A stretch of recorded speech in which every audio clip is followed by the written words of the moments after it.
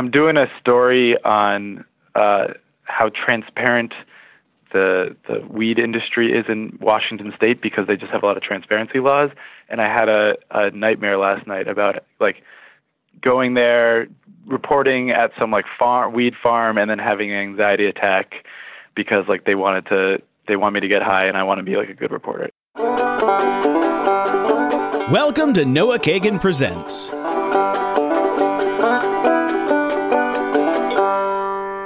What up, everyone? It's your boy, Mr. Steal Your Pennies, a.k.a. Rabbi Can't Lose, a.k.a. Noah Kagan. In today's episode, I wanted to share how hiring an NPR producer changed my podcast forever and how it can help you dramatically in all of your content creations. NPR makes 8 out of the top 10 podcasts. It's insane. And I learned 3 major things that I'm going to share with you today. Number 1, how to hook your listeners. Number 2, why editing is king. And number 3, how to create a real narrative for your work and closing out what you make. Before I begin, here's a message from our sponsor, Squarespace. Psych! Just kidding. Before I begin, I wanted to tell you who the NPR producer is. His name's Nick.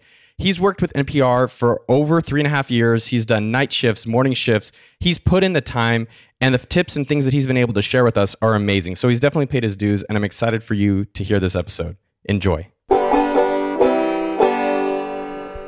If you don't hook people in like the first minute, you're screwed. The first couple minutes, like those are extremely crucial. If you think about watching TV, right? You're flipping the channels. If something doesn't catch your eye in the first 3 seconds, you're gone. One of your keys is going to be like getting that top just compact, telling people exactly what they're going to get and not going at it at an angle. I want you to consider using something that we like to call tease tape, right? You're going to say, this is what I'm going to do in this show. Here's 3 things you're going to learn, or 3 stories we're going to tell in this. Give people a flavor of like the joy that is to come. I think that would be a value add. I think people would like that. Something we've learned at Planet Money is the key is we want just to epitomize delight, and we want to maximize delight. Because we found that people are really interested in when we're delighted, when we're laughing, when we're having a good time, when there's funny jokes. So if you bring some of that stuff into the top with your tease tape, I think people will be more likely to stick around. That's like, yo, here's a funny line. Have that in the beginning and then just hook them just really straight up. Yes, exactly. Don't go at it at an angle. Don't do a fake out. Nobody likes being faked out. And in organizing your hook, there's one key rule you must follow. I want to emphasize for you the power of the rule of 3s. People love things that come in 3s. I don't know why it is, but it is a maxim in journalism. And it's as much as you can, I want you to structure your shows around the rule of 3, a top and the rule of 3. You'll notice we do this a lot at Planet Money. We have the top, which is sort of narrative, right? And then we do sort of 3 chapters. I'm here to say that the rule of 3s is your friend and use it as much as possible. Nick, can you tell us a bit more how to expand your audience and even more ways to better structure shows and content? I'm here to encourage you to, as much as possible, show your vulnerability. If you're going to expand your audience, you can't go on your reputation alone. You have a wonderful reputation, but if you want more people to listen, right, you got to show people, this is a guy just like me. He makes mistakes, and here's the lessons he learns from them. And if you follow that structure with a beginning, middle, and end of each story, here's how it started. I remember I was sitting here when it happened. Somebody called me. They told me this. I said, oh, my God, this is a crazy challenge. And then this is how I solved it, and here's what I learned from it.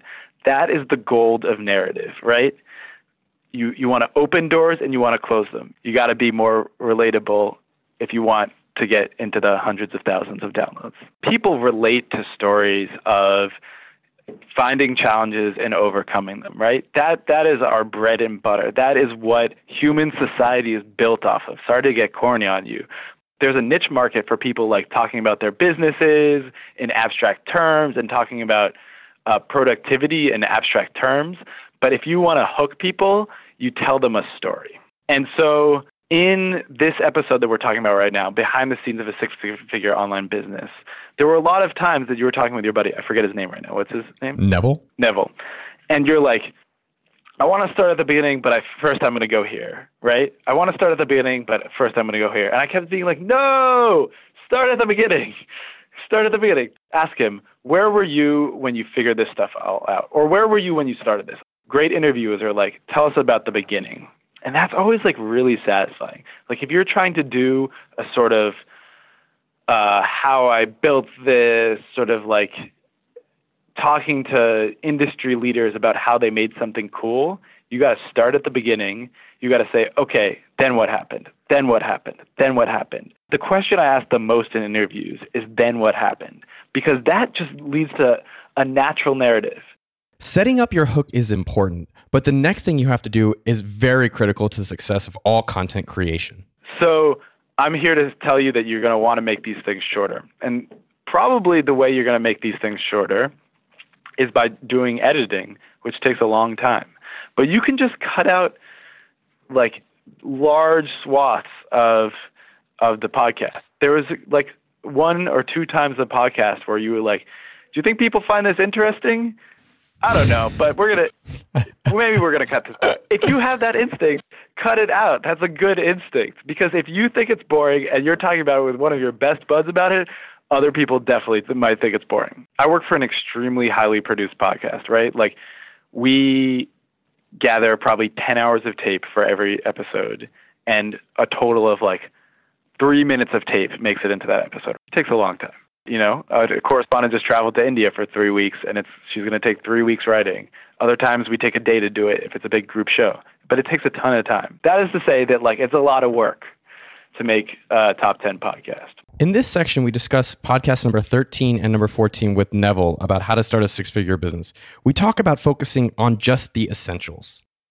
At 42, okay, you finally get to there. But when you were working with him and you did the font thing, right? But I loved that. That was wonderful tape. It was a little too long, in my opinion. You didn't have to read the whole email. I got it. I think your point is like, take the great stuff and just show that. Take the great stuff and just show that. And don't be afraid of just cutting whole sections out and just dropping a line of tracking, as we call it, in between it, right? What do you mean by that? Tracking is just like you come back in like the intro and just say, the next thing we talked a little bit for this, and then the next thing we talked about is this. I think when he talks about his journey from being an $80 an hour consultant to a $600 an hour consultant, I think there was so much gold in there, right? Like there were lots of lessons that like anybody can take. But make sure to ask him when he tells you those awesome tips, like, how did you figure that out? Do you remember the first time that you like figured out how to do that? I work in this industry and I can barely find time to listen to podcasts.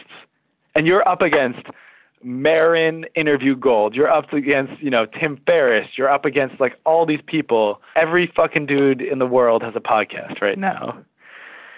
And like you're competing against all of that. So like as tight as you can make it, the better. And probably some of that comes from editing, and some of that comes from leaving a lot on the cutting room floor, right?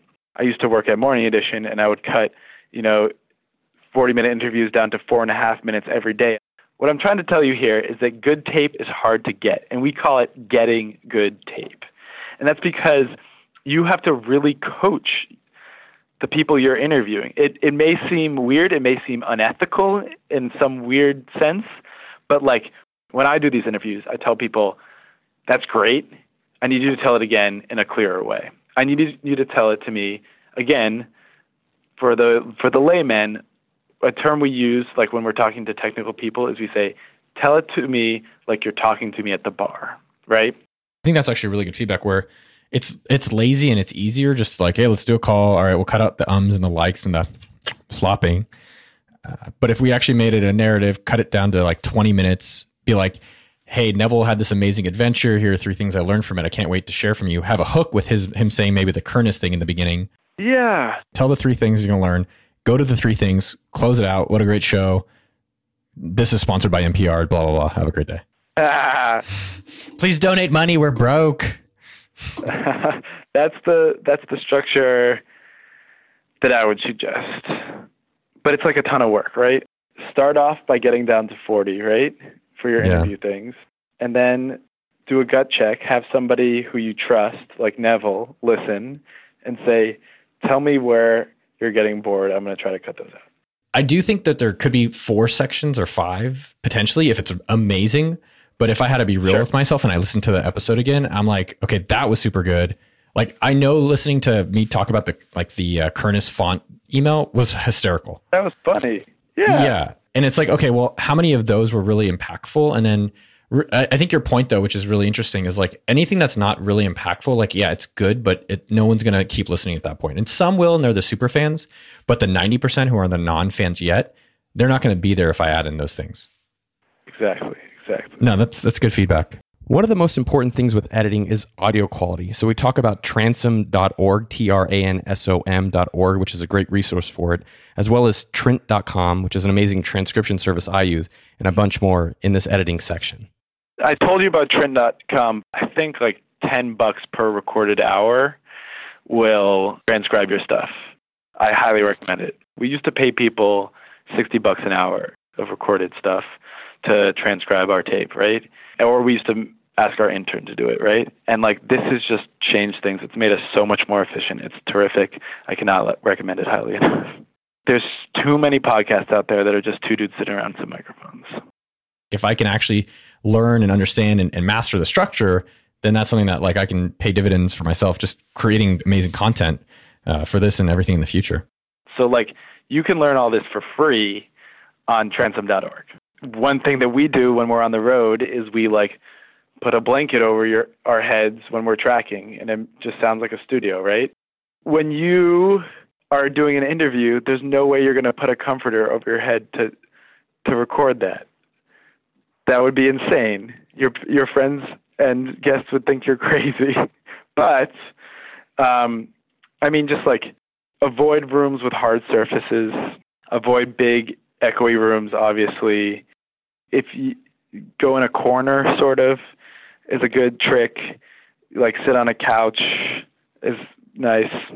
Again, I don't know if people care about sound quality. They do. I was actually shocked about that. When I first made if you look at my first 5 episodes, like no one even cared what I said. They're just like, hey, the audio sucks. That's going to be a problem as you start booking guests that are not local, right? I don't know if you've booked many guests that are like in the Valley or something like that. Some of these people, Junot Diaz, like lives in the Bronx or something like that. Sound quality gets pretty hard when you are doing it remotely. So you want me to tell you how we deal with that? We pay a lot of money. We pay studios all across the country to either record ourselves or make a connection with us on something either called ISDN, or there's various IP connections that you can do. And like studios charge up to $150, sometimes $200 an hour for that. We also pay engineers to go to the person's office. That person will talk to me on the phone. I'll be in a studio in New York. So when you do like the hotel room interview, what do you do? I have a little recording device, and I have a directional microphone, otherwise known as a shotgun mic. So that just means that it points in one single direction, and you have to wear headphones and make sure that it's pointing right at the right place in the person's mouth. And I just like, my main note about that is just always wear headphones. That's the producer rule, is if you're not wearing headphones, something can go terribly wrong. But if you're wearing headphones, you can hear how things sound, right? But I've done plenty of interviews in hotels, though, so I can give you advice. Shut the shades, turn off the air conditioner, turn off the computers, turn off everybody's phones, go in a corner, sit on couches if possible. Like, you probably have like tabletop mic stands, so that's a little harder. I like go in there with a handheld microphone that has, this is something you got to be careful of. The handheld microphone has a lot of mic noise isolations. If you want to look up a pistol grip, for instance, I prefer to control the environment. But in the last part, we talk about one of the most important things, which is signposting, aka what I'm doing now, and mastering the narrative. How do you actually close the story? So stay tuned to hear what happens. Yes, it was so clear to me that you were just like reading off an outline and trying to make your show based on that. No offense, right? But like, what I want you to avoid is just like a list, an outline that's actually just a list of 30 things. right? Like you can put your indentations in an outline, but unless there's clear structure to it that you're telling people with signposting, yeah, if it's just like a list of like, here's what I learned, and here's what I learned, and here's what he said, and here's how I did this, and it starts to sound monotonous. I think the big lesson is like tell people what you're doing, right? What do you mean? You're going to start off your book reports by saying, this is a book that changed my life. There's 3 reasons. I'm just going to stick to the rule of threes. There's 3 reasons this changed my life. 1, 2, 3. And then at the beginning of each chapter, right, you're going to say, okay, what I'm going to tell you next, you're just going to be so explicit. You're going to say, okay, up next is this story about X, and here's why it's important. And then you're going to start telling the story. We are fighting for people's attention, Noah, right? People are listening to our shows when they're driving, when they're on the subway, when they're driving and there's 2 kids in the back of the car and they're screaming and there's an ambulance going by. We are at a war for people's attention. And the more you can tell people what you're doing and remind them what they're doing, the more they're going to be able to understand. So you'll notice in our episodes, we're always like, so that's the story of how this happened. Now it's going to get more interesting or something like that. That's what we call a signpost. We're telling people, I know you might have stopped listening for a little bit because I was rambling on there about monetary policy, but here's an important part of the story, right? Signposting. It's your friend. Okay, so is that kind of just like highlighting a segment of something like, hey, pay attention to this or what? Yeah, you're making the structure obvious, right? Okay. That's what it's doing. So it's highlighting a section, right? You're saying, okay, I just finished this one subject. You're going to say, and that's why I learned that making a list is very important.